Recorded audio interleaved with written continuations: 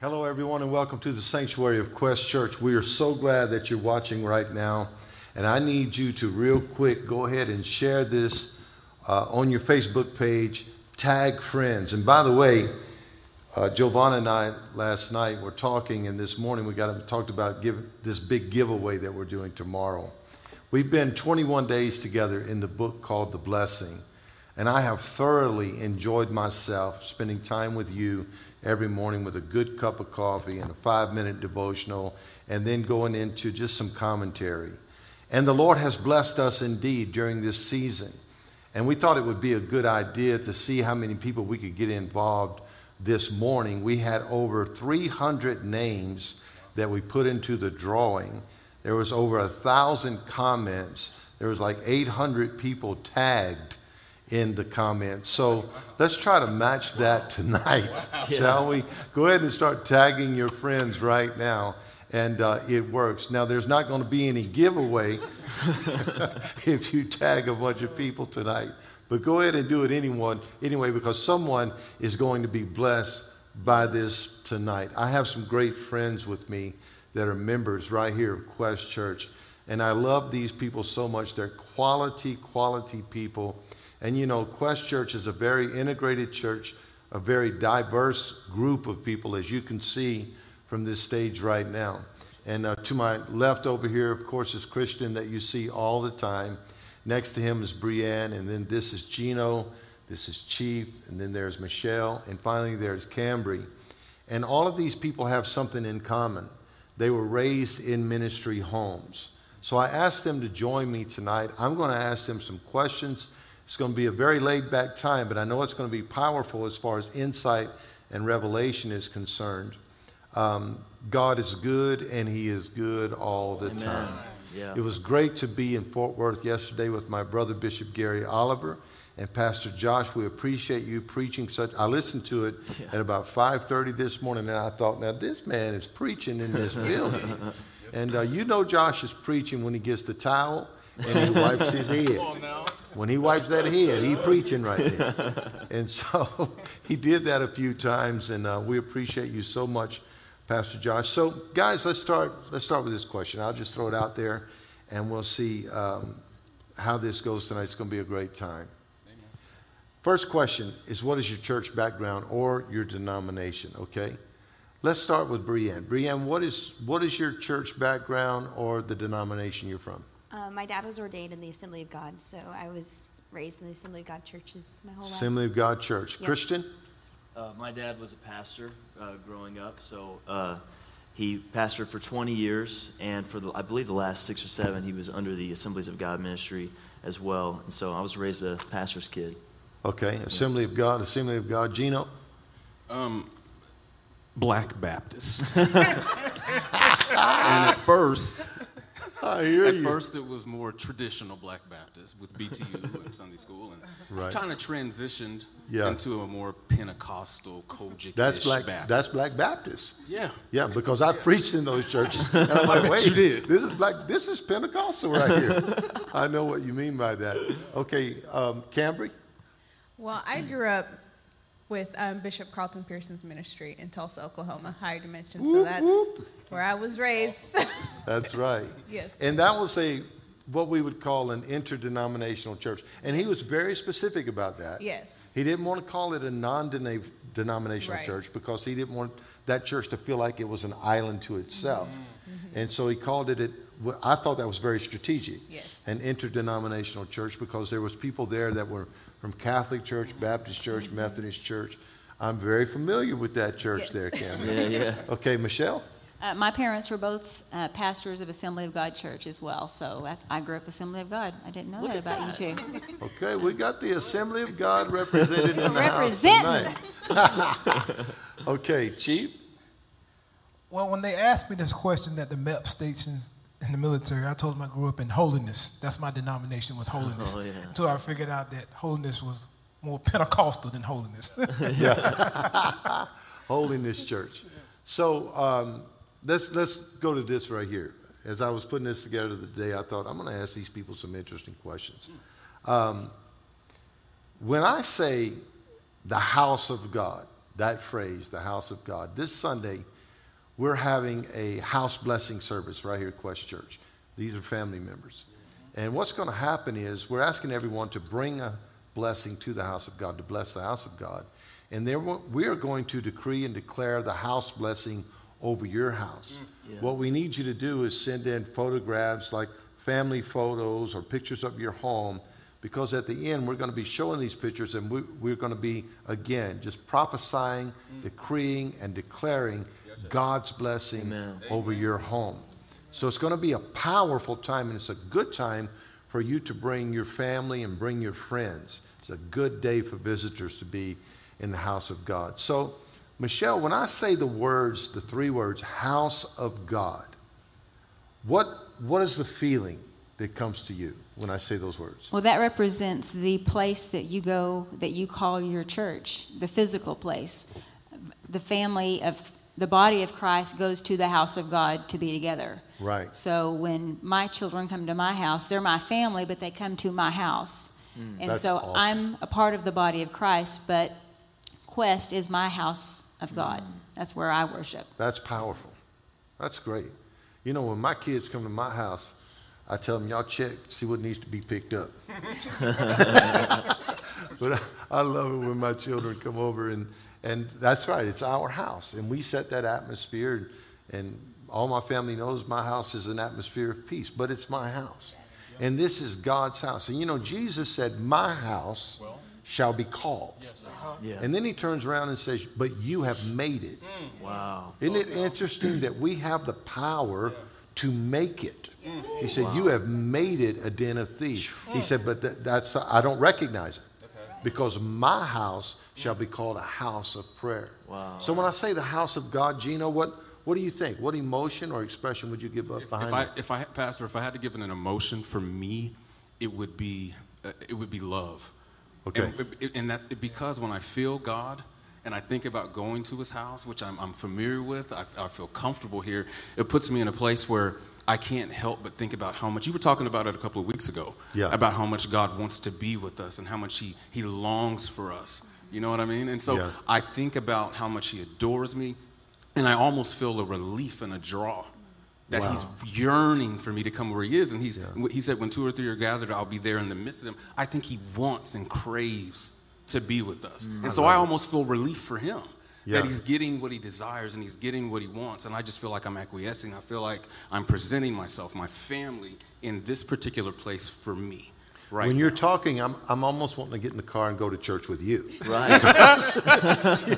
You make it sound so exciting. And could that be, Camry, could that be what David meant when he said, I was glad when they said to me, let us go to the house of the Lord? It's almost like a yearning to get there. Or like if you've been away from home for a long time and then you're going back for the holidays, it's like, I can't wait to get there. I'm excited for this. I'm excited to see this person, to have this experience. So it's like this longing that's embedded in you. Like if you're away too long, it just doesn't feel right. Like, I haven't seen my family in this long. It's the same thing with the house of God. It's a part of you. You yearn for it, and it's kind of like it beckons back to you. And Layla makes you just want to be. I mean, you got to love the Lord, and you have to love Layla. Right. Right? I mean, it's like you have to come see both of them. And the same with Cruz. Cruz is the same way. I love the children in our church. Do y'all see the little girl that worships here in the altar? Oh, man. And I love that her mom, Alyssa, just lets her come up here and walk around and worship. But she's starting to get that little craving to get on the platform. Have you noticed that as well? Christian House of God.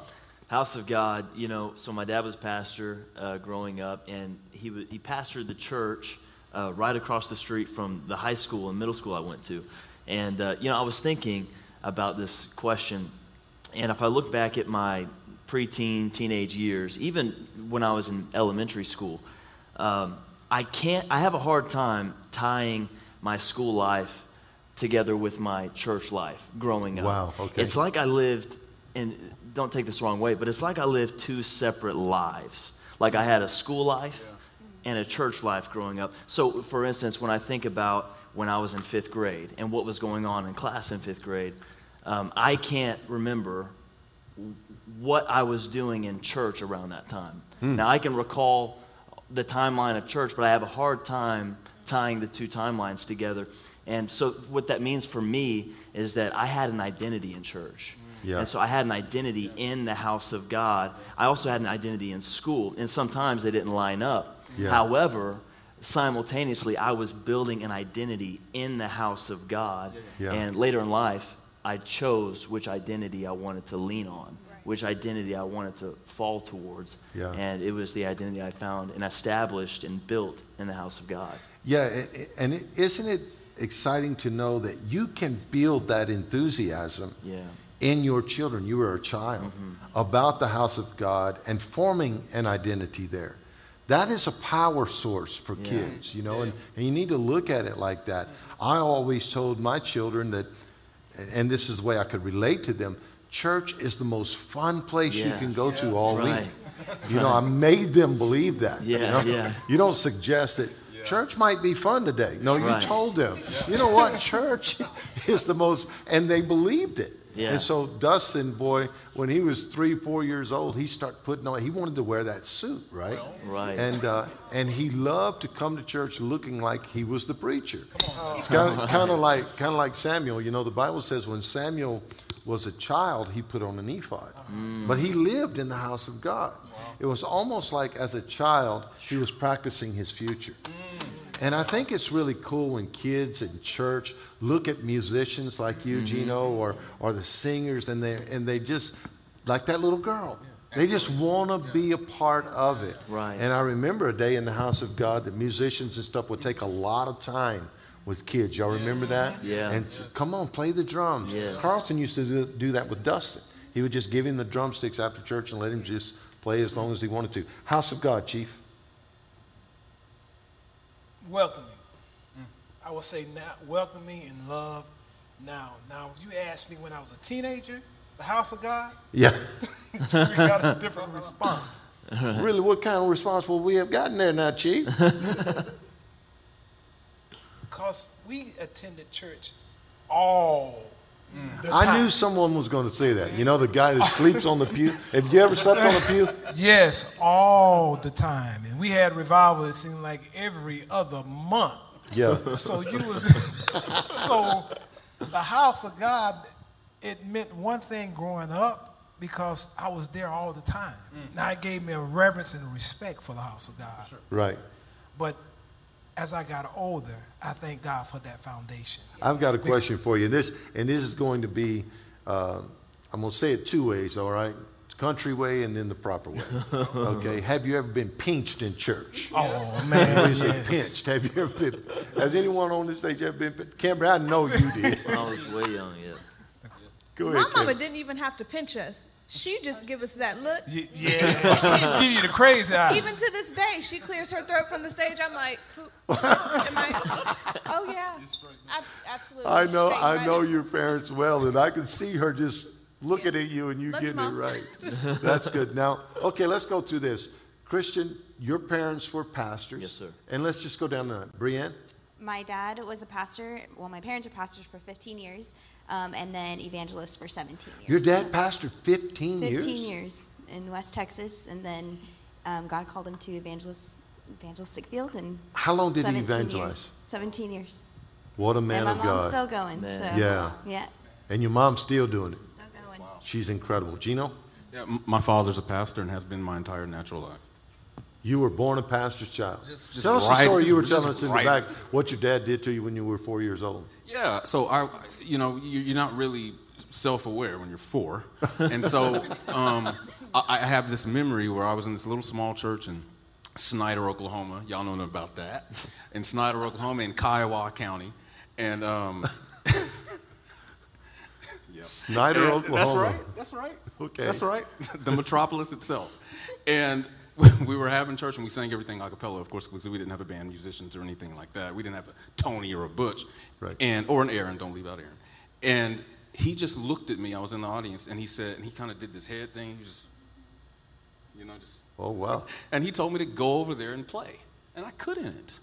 I couldn't play. When you were 4? When I was 4. Your dad told you to go get on the piano? Yes, because my dad, in a very fatalistic way that he called prophetic, he just needed someone to play. He told me to go play. And you did. And I did, because I had to, or I would have been pinched. So needless to say, you've been playing since you were 4 years old. Obviously, I didn't stop. Yeah, right. Yeah. And so, since I was 4 years old. So did you play for your dad back in that day? I did, with one finger, just trying to follow along with the unison. That's so cool, man. That's how it happened. So I never knew anything different. I didn't even know it was special. I just thought there was somebody ushering over there. There's somebody singing. I have an image of you in a church doing that, and I think that's the coolest thing, and I love to see children doing that kind of stuff. You know, that's just amazing to me. Your dad, pastor? Pastor for 33 years, still pastoring right now. Still pastoring? Yeah, he's 74 years old. And going strong. I saw a video of him not too long ago singing and everything. Yeah, he was known for being a one-man church. He did his own. Come on. So he would preach and run around and say amen? Preach amen and do his own praise and worship. That's awesome, man. Michelle? My parents pastored all of my life, so for 30 years. Wow. So So you were born in church as well? Born in church, yep. Played Barbies at the altar and that's what I was about to slept say, underneath the pews. So you sang in the children's choir, the did main all of choir, it. Cleaned the praise toilets, team. vacuumed. Yeah. Took up the offering. Pastors' kids, they do everything, don't they? They do. Yeah, and they don't really have a choice. Well, my mama wouldn't let me be in the children's choir. Well, I know why. Well, because you stand right here next to me on Sunday. Oh, thank you very much, Pat. Thank you, Bishop. I'm kidding you, man. He said make a joyful noise. Yeah, you doing a good job, too. Cambry, talk to us about your parents. Well, my dad, he was over the music ministry at Higher Dimensions in Tulsa. Yep. My parents now pastor in Owasso, the Presence in Owasso. They've been pastoring, I want to say 12 years now. So they're pastors up in Owasso now. But during the time of him being at Higher Dimensions, he would travel and minister at churches around the world, honestly. He was the man, still is the man. Yes, but back in that day, yes, everybody knew Alvin Frugier. And he led all the Azusa choirs, hundreds of voices. You couldn't wait for Alvin to sing. And your mom as well. This girl comes from a heritage, a legacy left to her that is profound. Of course, I identify because we're from the same roots. You know that. And they just really instilled worship in me. I think that's the biggest thing I gleaned from my parents is everything you need can be found in the presence of God. And Boy, that's true. And I've really just held on to that in my adult years because, life gets real tough and difficult.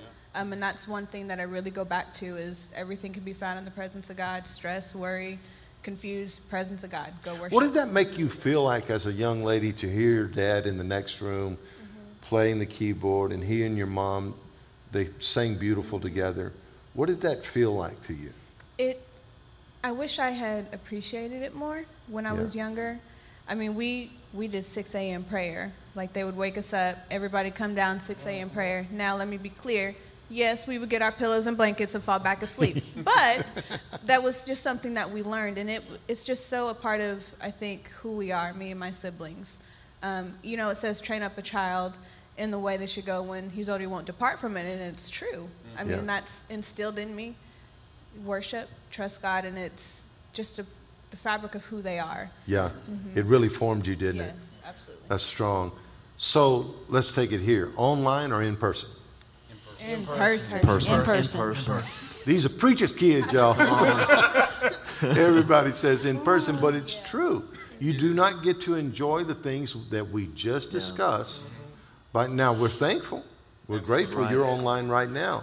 And especially during the, I don't know if I want to call it the lock-in or the shelter in place. Whatever you want to call it. During that season, man, this is the only thing we had. Right. And I remember you guys coming up here, Gino, and recording stuff. It'd be, 6 or 7 people, and we had to, man, that was an interesting time. And, church attendance across our nation, most churches, they're only back about 30%. Yeah. And we're grateful here at Quest that we're over 50% back, and it's growing all the time. We're getting new families. If you come, you'll see a lot of new people here at Quest Church. So thank God for online, but there's nothing like being in the house. Right. Amen? Amen. Let me ask this a personal question. Did you ever feel anything for your parents when they were going through stuff in ministry? Yes. Yeah. Yes. Anyone want to go first? Michelle said all of it. Go ahead. Well, I think when you grow up as a PK, you live in a glass house. And so you have everyone watching, everyone is an expert on how you're supposed to live your life. And your parents are protective, but at the same time, they've got a position to fulfill. And so it's got to be difficult for them. Yeah. So you live in the glass house there, but then you've also got the flip side, which is you are also part of the house of God. And there's that gravitational pull that's instilled in you from birth. Right. That is where you belong. That's where you feel comfortable. It's where you're supposed to be. Yeah. So it's like you can keep going, Michelle, because that I can tell you've got something to say about that. Well, it's a coin it's got two sides. Yeah. The one part you hate, but then you wouldn't do without the other. Right. Yeah. And so that part of being in a glass house is difficult. And you can never live up to all of the expectations that are out there. Preaching good. You want to please your parents because you're the child, but then you never can please everyone else, and you are human. Yeah. And just like you were talking about, there's two lives going on there. So it's difficult, but I don't know that I would trade it, because then living at the church, I mean, we always had a house next door to the church, the parsonage. That's the old-fashioned term. Yeah. Yeah, that's right. And the hard part of that was that everyone was intrusive. We'd be in the middle of dinner and 5 people show up and want to come in and talk. So that's kind of hard too. But at the same time, I can look back and see the compassion, especially that my mother showed to people, that at the time it kind of made me angry. It's like, this is our time. But I look back and I see she was ministering and giving of herself, and it made a difference in people's lives. Mm-hmm. Wow. So Girl, there's a lot there. Yeah, you're There's saying a lot, there. and it's all true. Yeah. And in that way, my heart goes out to children, pastors' kids, because they get to see their parents given to everyone else but themselves. Yeah. And oftentimes I regretfully say this, you almost neglect your kids for the sake of trying to make everyone else happy. So when we're talking about this, I bet certain emotions probably are coming up in y'all, right? Yeah. Brianne, what would you say? I think with being a PK comes a lot of sacrifice. And so, like she was saying, we had to understand that it wasn't just a calling on daddy or mommy. It was a calling also upon us and what we had to endure and go through. And so for that, my dad was a pastor for 15 years in Texas. That's all I knew. I was 9 years old, knew nothing more. And God called him to the evangelistic field, and we had to move to Oklahoma. So I'm in 3rd grade. Why do I have to move? Why do I have to leave my friends? Yeah. But it was that sacrifice that we had to make for the calling and the anointing that was on my dad. And we understood that as children because it was instilled in us, and we understood and we took it. And there's a lot of sacrifices that come with it behind the scenes, I think. And we feel for our parents. We pray for our parents more than I think anyone actually will ever understand. That is so true. There's the other side of it, yeah. I like the phrase you used. It was instilled in us to live a sacrificial life. Yeah. You do learn that at a very young age. Yeah, you do. That, you know what? We're going to have to do a little more. Yeah. We're going to be here a little longer. Yeah. It's going to take more from us. Camry, anything on that? Going along with sacrifice, what comes to mind, again, I didn't notice it till later on in my years, is how lonely ministry can be for those for the pastors and pastors' wives. You don't really come across good friendships all the time. That's right. Yeah. A lot of people may want to just glean from them or take and take and take. You don't always have people, for those in ministry, that want to pour into your life, or like you talk about a lot, just come sit at the house and make sure you're okay, or text you every day, make sure you're okay. So I think that's one thing that pastors and those in ministry sacrifice a lot, is good friendships and people to pour back into them. And that's difficult because you're giving and you're giving and you're giving, and a lot of times you don't have people wanting to pour back into you. You have people that just want to take or show up at the house in the middle of dinner, and that's hard to replenish. And it's hard to trust people that they're going to want to pour into you, not just take all the time.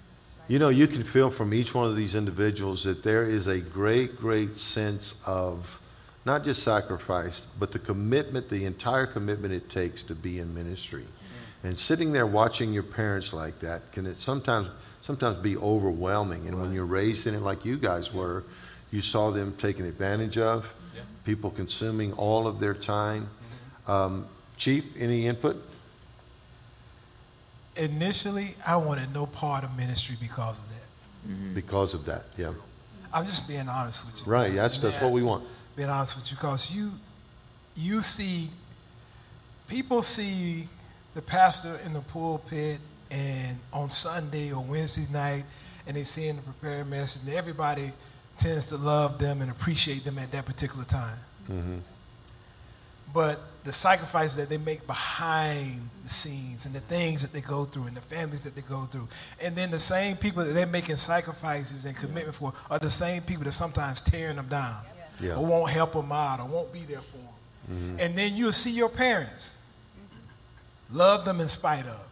Yeah. Treat them with all, and if they're in need, will take from themselves, not from the church. Right. I see my father plenty of times go into his pocket, his funds, and give to somebody in need. Yeah. To make sure they have. That's one great thing about pastoring a church full of children's pastors, or pastors raising pastors' homes, because they understand. Yeah. See? And that's why I asked these, and there's a lot of people here at Quest Church that was raised in ministry. Gino, any input on that thought? Sure. How raw can I be? As raw as you would like. Okay. Just no cuss words. Absolutely not. And then Christian after me. Me? So I can say it's enough to tear a family apart. Yes, it is. It's enough to completely take it apart. Mm-hmm. So I can share one personal memory that I have. I was 12 years old, and the church that we were at in the time, I'll go fast. My father was there, a great man of integrity, man who I value and appreciate and esteem. We were there in the capacity that the church didn't have a pastor and was trying to find one. And he was the caretaker of that particular house at the time. Yeah. And so the job was up for grabs. Okay. And at one of the business meetings, my mother, I knew they went, my mother came home. She was crying like I've never seen her before. She was completely broken and disheveled. My God. And I saw hopelessness in her eyes for the first time. She looked crushed. Wow. And at the particular meeting, someone had stood up and said something about my father that wasn't true, but once you say it, it's out there. You have to deal with what is said. And so one of the things that confused me, and I'm going to be honest, it caused me a lot of hurt and pain, Bishop, is that if you're hurt there, where do you go? Wow. You know what I'm saying? Powerful. And then even if there's restoration, which there was, it still lingers and it still hovers. You understand what I'm saying? I do. And so it got into a situation where gladly God brought us through that. But I, as a child, as a scared child, looked and said, well, how can we overcome something that we have to nurture? Yeah. You know what I mean? And so it created a conflict within me, honestly, that if it wasn't for the grace of God, if it wasn't for being surrounded by great people, having a father who was a pastor and compassionate, could have turned my understanding and relationship with God into a completely different direction somebody could have with one sentence. Thank God it didn't, man. That's very transparent, and I appreciate that honesty, because the fact is we've all had to deal with we've seen that kind of hurt. I know you're probably tagging someone right now that you know that is in ministry, or has been in ministry, and if you're not, you need to, because this is going to help someone tonight. I promise you.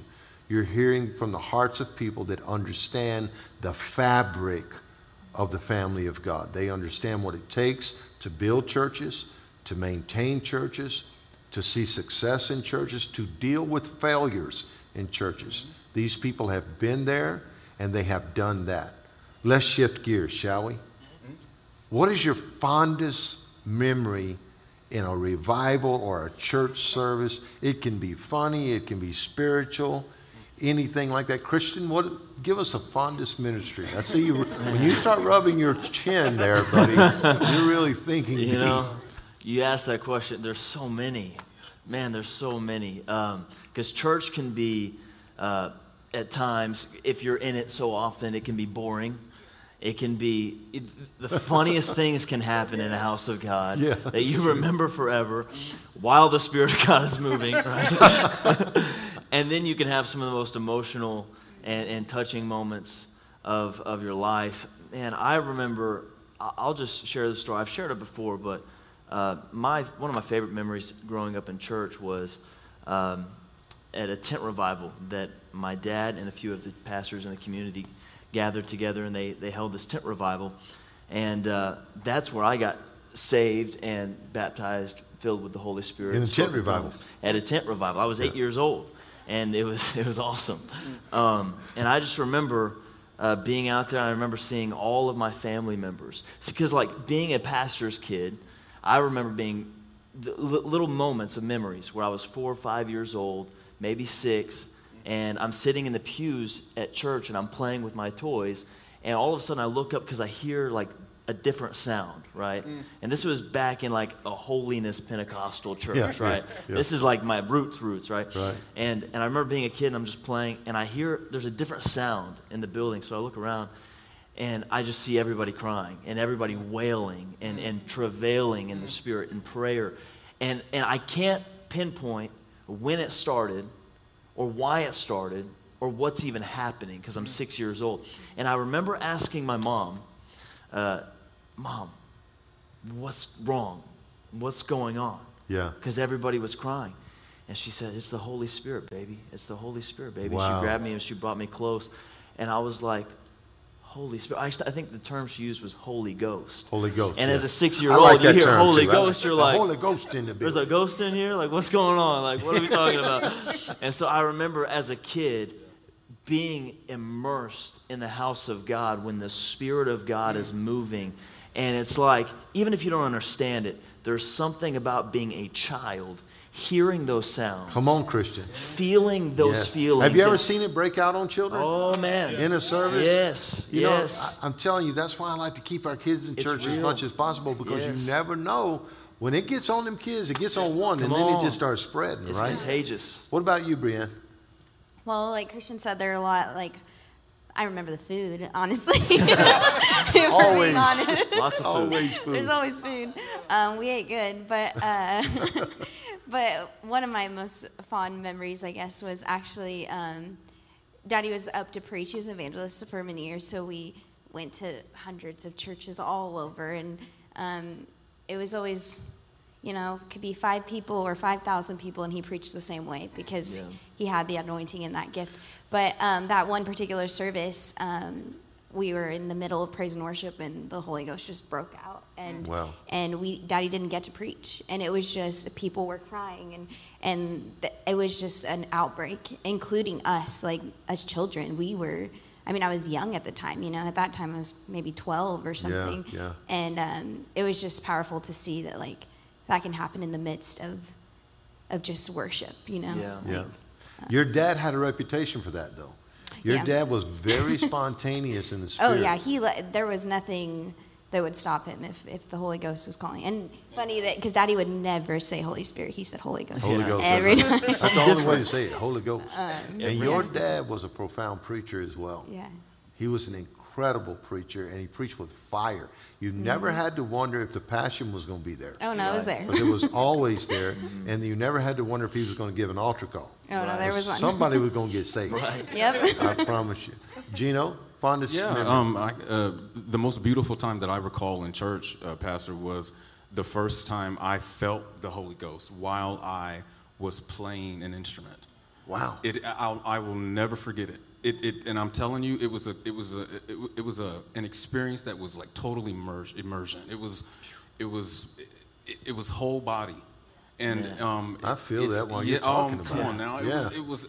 It lit up my life. It changed my life. Yeah. Because when you are a PK, you learn the rudiments. And I had the cracker. I had the know. But when I felt God in a real way for the first time, while He was using me for His glory, Pastor, it was like every color in the spectrum just started shooting across my mind, and it felt like I wasn't in control of myself anymore. You know what I mean? But there was also a willfulness in it that I wanted to experience it again. Mm-hmm. You know what I mean? The first time I felt the Holy Ghost, He was letting me work for Him.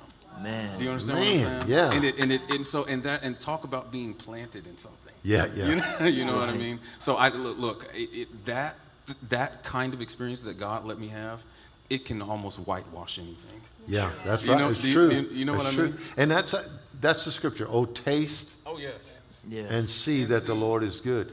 You know, if you want it, you got to taste it. Come on. And I'm telling you, what you got that day was a taste. Yes. And once you get it, you never forget it. Never.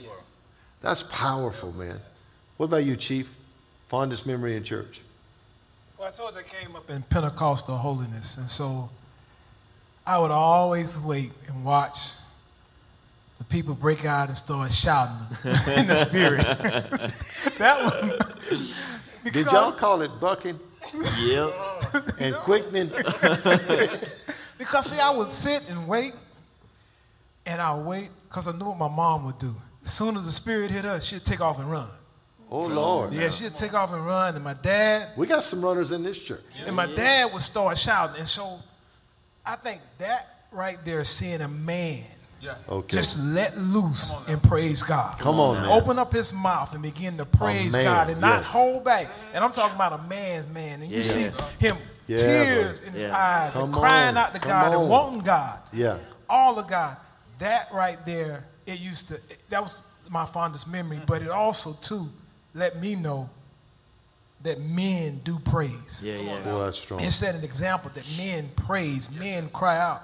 Because I can think that dude right there, my dad, man, he would go into prayer service by himself. Yeah. And set the atmosphere. Yeah. Before.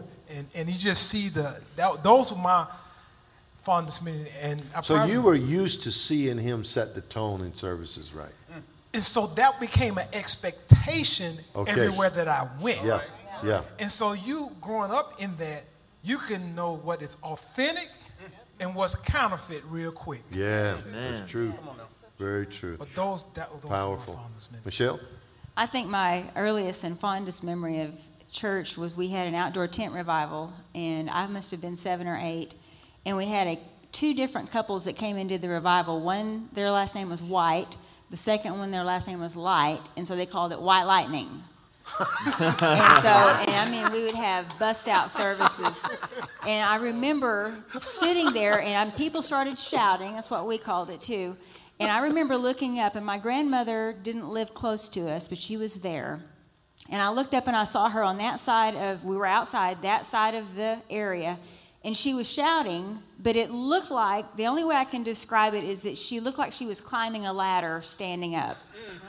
It had this rhythm to it, and I was just like, and what was amazing is that I looked across on the other side, and my mother was doing the exact same thing, and they had their backs to each other. They did not see each other. Wow. And to me, that was like, this is God. Because how else does that happen? So that was like my first experience that I recall thinking, wow, what an awesome thing to happen, that you knew only God could do that. Yeah.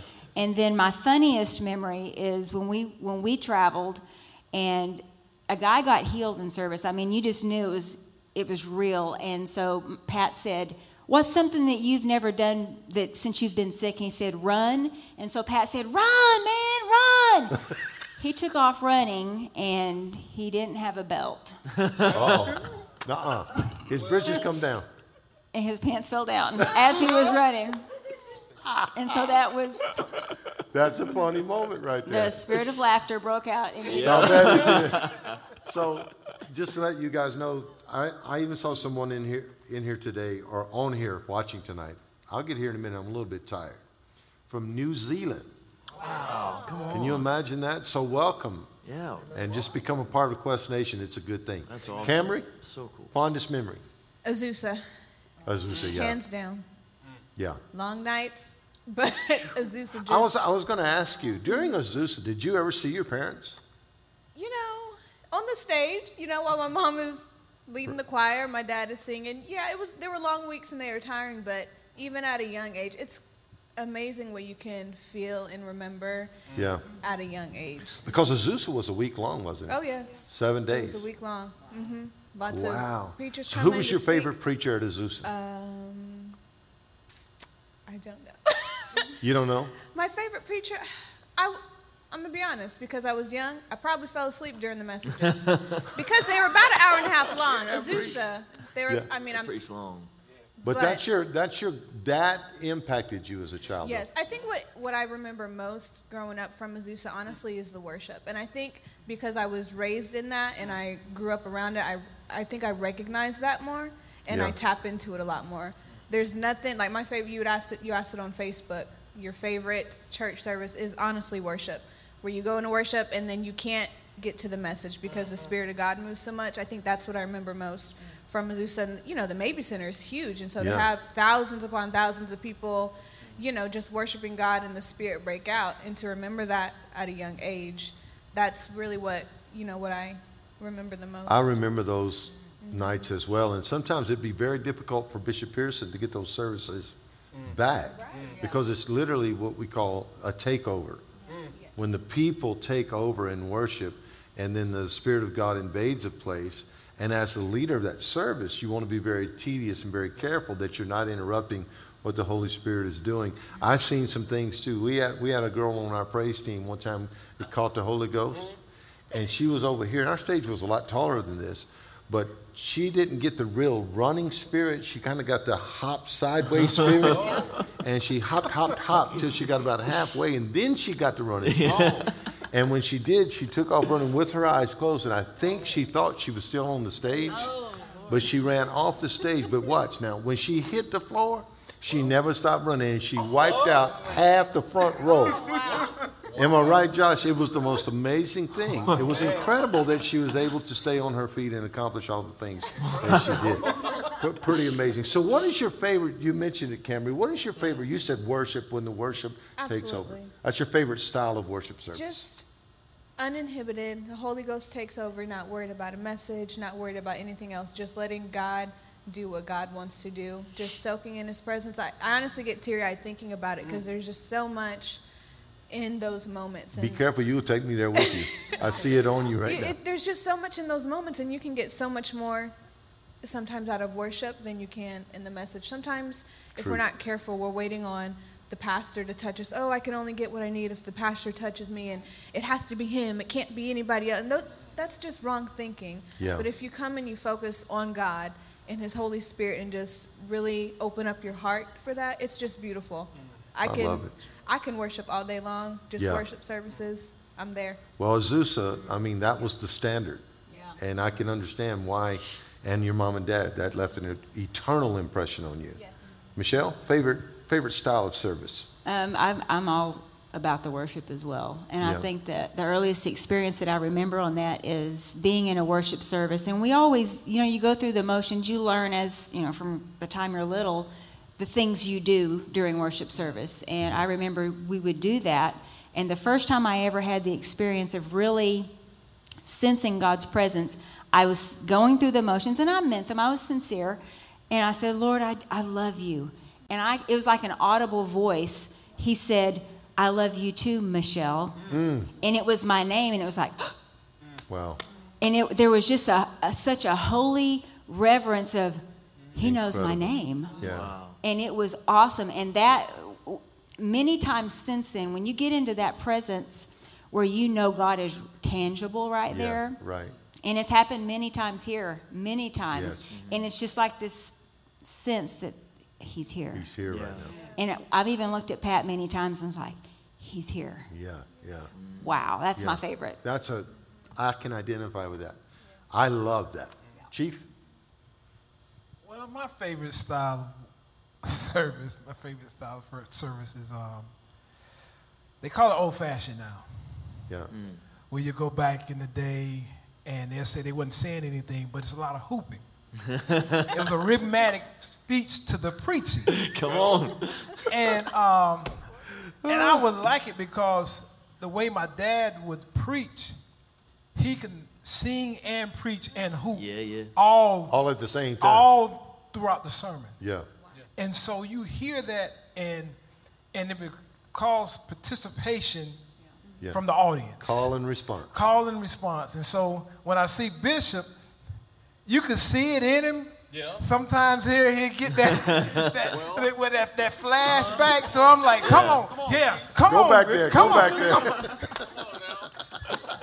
But I just because it would, the way the crowd would participate, it would make it interesting and engaging. Right. It involves you because now, you, like you said, talk back to me. Right. And you, talk back. Okay. All right, Chief. Now, let's go there for a moment because I could, and this is powerful stuff. But we know what kind of service we like, right? But then what is it about the responsibility of the congregation? Because I think what we saw was this dynamic of having these powerful personalities in pulpits, and suddenly the whole expectation was on that guy. Yeah. Instead of on us as the people, right, Cambry? Instead of it's a concert and they're an entertainer or right, like it's a performance, not, right? Yeah, and I think what it did was take some of the impetus off of the people. So, Christian, talk to us about that. What can people do to make those services the services we enjoy?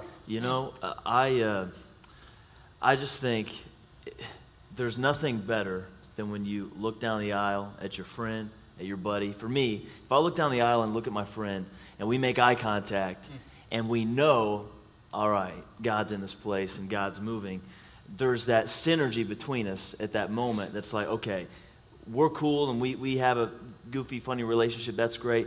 But right now in this moment, we're acknowledging and recognizing something's happening. Yeah. And then when you lean into that synergy with the rest of the crowd, there's this, the Spirit obviously takes over. And come on, it's easier to preach when the crowd is talking back to you. I'm sorry, but that is the truth. When you can ride on the noise of the crowd, when they're saying amen. Because, amen. Man, right? Come on, don't make me preach, Bishop. Come on. Tell us about it, Christian. It is. When you're preaching and the crowd is talking back to you, there's this, I think you said it like this one time, there's this sloshing back and forth like waves of faith. You're putting faith into the atmosphere in that microphone, and then they're sloshing faith back at you. There's this synergy, there's this motion, there's this energy in the room, and it's not a concert. It can't be a concert. That's right. Because can't be a performance. Because there's too much pressure on one man. That's right. And what are we here for? We are here to worship God. We're Brienne, here to engage. What about you, Brienne? What's your favorite style of worship, or how do people get more engaged? So our pastor says involvement equals stickability, right? Yeah. So if we're involved and we're here, present, we're going to receive. Wow. And I think also talking about like favorite style of worship, like anybody can get a crowd, right? Just have pizza here and you'll get people. But it's not about that, right? And so my favorite style is traditional and contemporary. I think you have to have the roots. You have to have the foundation, because without that, you do just have a show. You have lights and you have, the cameras and the fun, but where's the presence? And I think being a part of that present and experiencing that is being here, literally present, and sharing that moment with people, and like allowing yourself to be vulnerable, and to share your gifts with the house. Because if you just stand there and you're not involved, you're not sharing what God has given you. And when you do start to share it, you want to stay in the house because you want to share that blessing. Incredible. We're in our first 5-minute overtime period.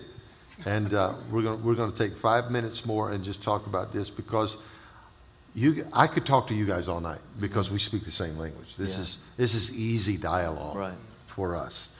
I want two more things here. All of you keep referring to moves of the Holy Ghost. You did, it changed your life. All of us go there. And it's our roots, right? Okay, now I want you to try to fit that into the contemporary stage of a church in the now. What does that look like and feel like? I've got my own opinion, but I don't want to I want to hear you guys. Do we look, I think all of us would fall out speaking in tongues and having a Holy Ghost move with a B3 and call and response and running around the building, and we're all good with that. But what does that look like on a Sunday morning in this generation? Anyone want to take a stab at it? Should we care? Yes. Absolutely. We should care? Yeah. Okay. Any more? Yeah, I mean, go ahead. Please. If I were to connect it to when you asked what my favorite style of worship is, man, it's like it is here. I think Bishop, and this is going to sound like it has some Homerism attached to it, but I think that looks like Quest. I think that looks open.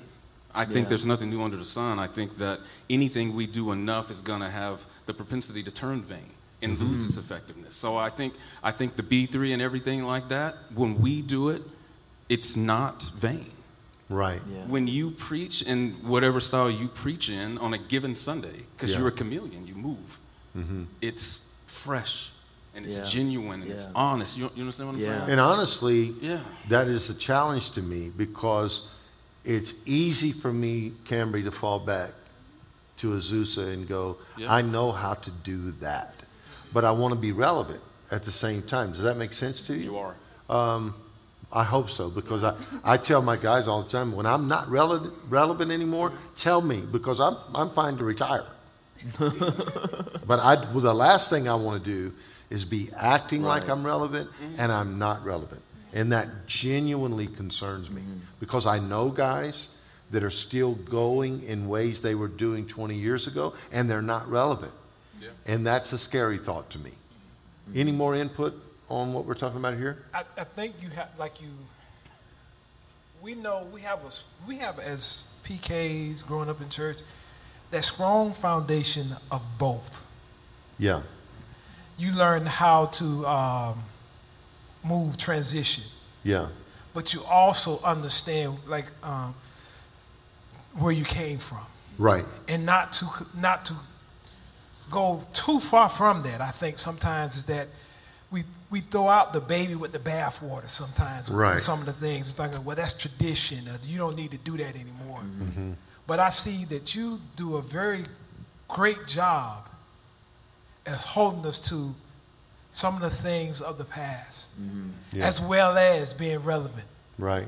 And being able to talk to a multicultural, multi-generational body of people. Cambry, what is your feeling on that? How do you do what we do and keep it relevant? I think you have to have a good foundation, first of all. Like, we have to have something to go back to. You know, there's nothing like the old hymnals. I think, Christian, you had said something about that on Facebook a few weeks ago. Oh, yeah. Singing, like the old hymnals. And I think it's important to have that. I think, yes, to stay relevant. My heart goes out to you that you have that struggle of wanting to, veer towards the Azusa days and staying relevant. I think that's a hard battle that, honestly, I didn't ever think about. But I think sometimes you have to go there. Yeah. I mean, sometimes you have to take it back, and it is easy to get caught up in the cameras and the lights and this, that, and the other, but if you strip it all away, what do you have? And you have to make sure that we have something once everything else is stripped away. I like that. Michelle? I think probably what people are looking for most in this day and time is something that's genuine. And I think the only I like that. person that can actually know all of that is the Holy Spirit. He's the only one that knows how to reach people and reach them in a place that only He can. And I feel like, personally, you follow the Holy Spirit in the way you minister. And I think because of that, it is relevant. Yeah. Amen. Okay. And when people come in, only the Holy Spirit knows what they're coming in with. That's a great The man that was here a couple of weeks ago, the vet, Yeah. you didn't know that. Right, that's true. But God used you because you followed the Holy Spirit, and it touched his life. That's awesome. And I feel like we have that here. Yeah. I like that. Someone asked, what is a B3? It's a vitamin you take on Sunday morning before you preach. No, it's actually the organ that Gino gets on at the end of the service when we're really going in and really pushing. And some people think, well, why is that? It seems like emotionalism. Well, let me take you to Scripture. Let me show you the power of having music behind a prophetic word. Elisha is in a situation where he has to prophesy because the Lord put it on him. And then the king is asking him to prophesy. And he responds to the king like this. He said, I cannot bring the word of the Lord until you bring me a minstrel. And the minstrel means musician. In other words, I can't operate in the ministry God has given me to walk in without music behind me. And there's something that is a heavenly twin between music and ministry. And in my opinion, it is inseparable. And so that's why when you hear those chord progressions and those things going on, I can ride those waves for a long time. But in silence, that's very difficult to do. Last question. And we're in our second 5-minute overtime. Don't worry about it, because Oklahoma went 4 overtimes on Saturday. Okay, so tag your friend, comment, hit your hearts and thumbs. One more question for you guys, and I want you all to respond to this.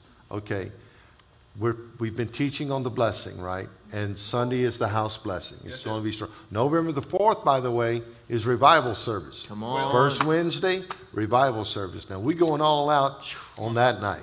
So bring the sick, the backslid, whoever. We're going to have a move of God November the 4th. October the 18th, this Sunday, the house blessing. How can you be a blessing to the house as a member of a church? How can you be a blessing? Whoever wants to go first. Michelle? I would say it comes down to one word. Okay. Giver. Wow. Now, that encompasses a lot of things. Yeah. You can be a giver by being a greeter. You can be a giver by watching the babies in the nursery. Come on, you can Michelle. be a giver by welcoming people and letting them know you're welcome here. You can be a giver by putting money in the offering. Sowing. You're not giving, you're sowing. Yeah. Right. So. Be a giver and sow. Yes. I love it, Michelle. Incredible. Anyone else? I would say you defend it. I mean, if somebody came into your natural home and started talking mess or wanted to steal stuff or talk about the head of the house. You better go ahead, Camry. I mean, it's simple. Like, you have to defend it. I think a lot of times, protect it. It's so easy to just be fickle, and sometimes you're for the house, sometimes you're not. Right. That's what Jesus was doing. Right? Keep going. So you just have to defend it. And if this is your house and you say, wherever your house may be, you defend it. So if people are talking about the ministry of the house, are you standing by and allowing them to do that? Or are you putting an end to it? You have to stand up for your house and the people in your house and the people that lead your home. And give them a smackdown in love. I mean, there you go. And you know what? You would be amazed, especially through the Old Testament, even the New Testament, though Jesus was very adamant about that. But through the Old Testament, how many people literally would get like, you're not going to mess with the temple or building the wall? You know, you got a sword in one hand and a tool in the other hand. Chief, how can you be a blessing to the house of God? You got to be in pretty much what they've been saying, but be invested. You got to be invested in the house of God. Okay. You're not here, like you said, you're not here to just show up. You got to be participating. You got to be active. You got to be involved. You got to be engaged. And then too, you got to be willing to give your best. Sometimes we just show up. Come on now. God looking for your best. I think we take this for granted. Yeah. Too often we take the house of God for granted and we take the man of God for granted. That's strong. And you got to start give your best. You got to give your best. Incredible. Gino? Yeah, I would say just people knowing their value to the house of God. Because I think that when you do, it causes you to relate to your congregants differently. Yeah. I think that Jesus said more, and he showed us more than the red letters do. Mm-hmm. And so there are people in this audience every Sunday morning, Pastor, that they have things within them that can change a life in this building. True. And so how do you get that out? Yeah. And I think that's just being open, being available, being loyal, defending the house, being respectful, and honoring everything that you can. So to sum it up, I think that there are things that people can't hear, and except for if it comes from one person. Yeah. And I think they need to be open and ready to give it. Love it.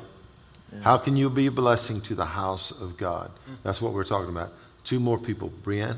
I touched on it, just understanding, and as he just said, that you're a blessing, that you have something to offer, and God has given you a gift and something that there's something that you've experienced that no one else has, and somebody's going to need your experience. And so to be present, like I said, and just involved, and to understand that you can and should share with people around you. Man, that's good. Christian? Yes, sir. I would just say, don't take it for granted. Like what you said, we are so blessed to have the opportunity to come to this house, to hear a word from the Lord, and to worship freely. We shouldn't take it for granted. And I would just say, like, make up your mind. Occupy this place, you know? Come on, man. Come on in the building. Yeah. Occupy this place. Yes. And be a giver. You've said it best. There's two kinds of people. There's givers and there's takers. And you can't just cherry pick what kind of way you want to give. Just be a giver. Give your time, give your service, give your skill, give your gifts, give your finances. Sow into this house and occupy it. That's what I would say. I would hire all of you on my staff. You're all absolutely incredible. Everything you said tonight was so very valuable. Every word you spoke carried content and it carried weight. And the reason it does is because it comes from experience. It's your life. You can feel it when you guys talk. This isn't something I do on the side. This is literally who I am. And I hope you gathered that tonight. And tonight, you can be literally a blessing to the house. It's time for us to give tonight, and I encourage you to give. You can text Quest Church to 77977, or is it Quest Norman? Quest Norman. Quest Norman. I get it wrong every time. Quest Norman to 77977. There it is on your screen. Be a blessing tonight. And on Sunday, come prepared, right, guys? Let me ask you all this. Have you ever been in a service where generosity broke out? Yes. Is that the wildest thing you've ever seen? I've had that happen several times in our ministry. And it's like cars are given away and you see people taking bracelets off. And it's just an amazing thing to see that exchange among God's people. And I promise you, we don't fabricate things here at Quest Church, as Michelle said. We do our best to follow the Holy Spirit.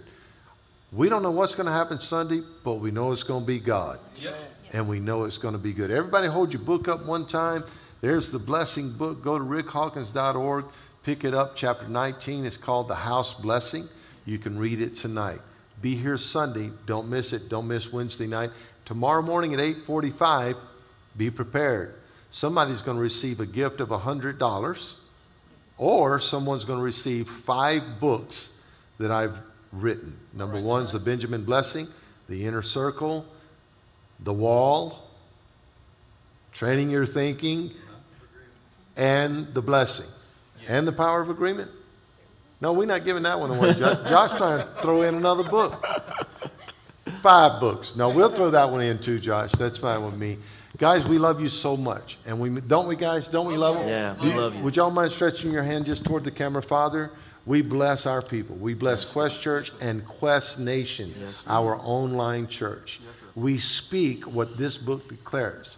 We speak your blessing over them and their families. And we thank you for this great night. People that have been hurt in ministry, Lord, help them get through it. Even preachers' kids that have grown up in preachers' homes, help them get over it and get through it and survive and thrive in Jesus' name. And everyone said amen.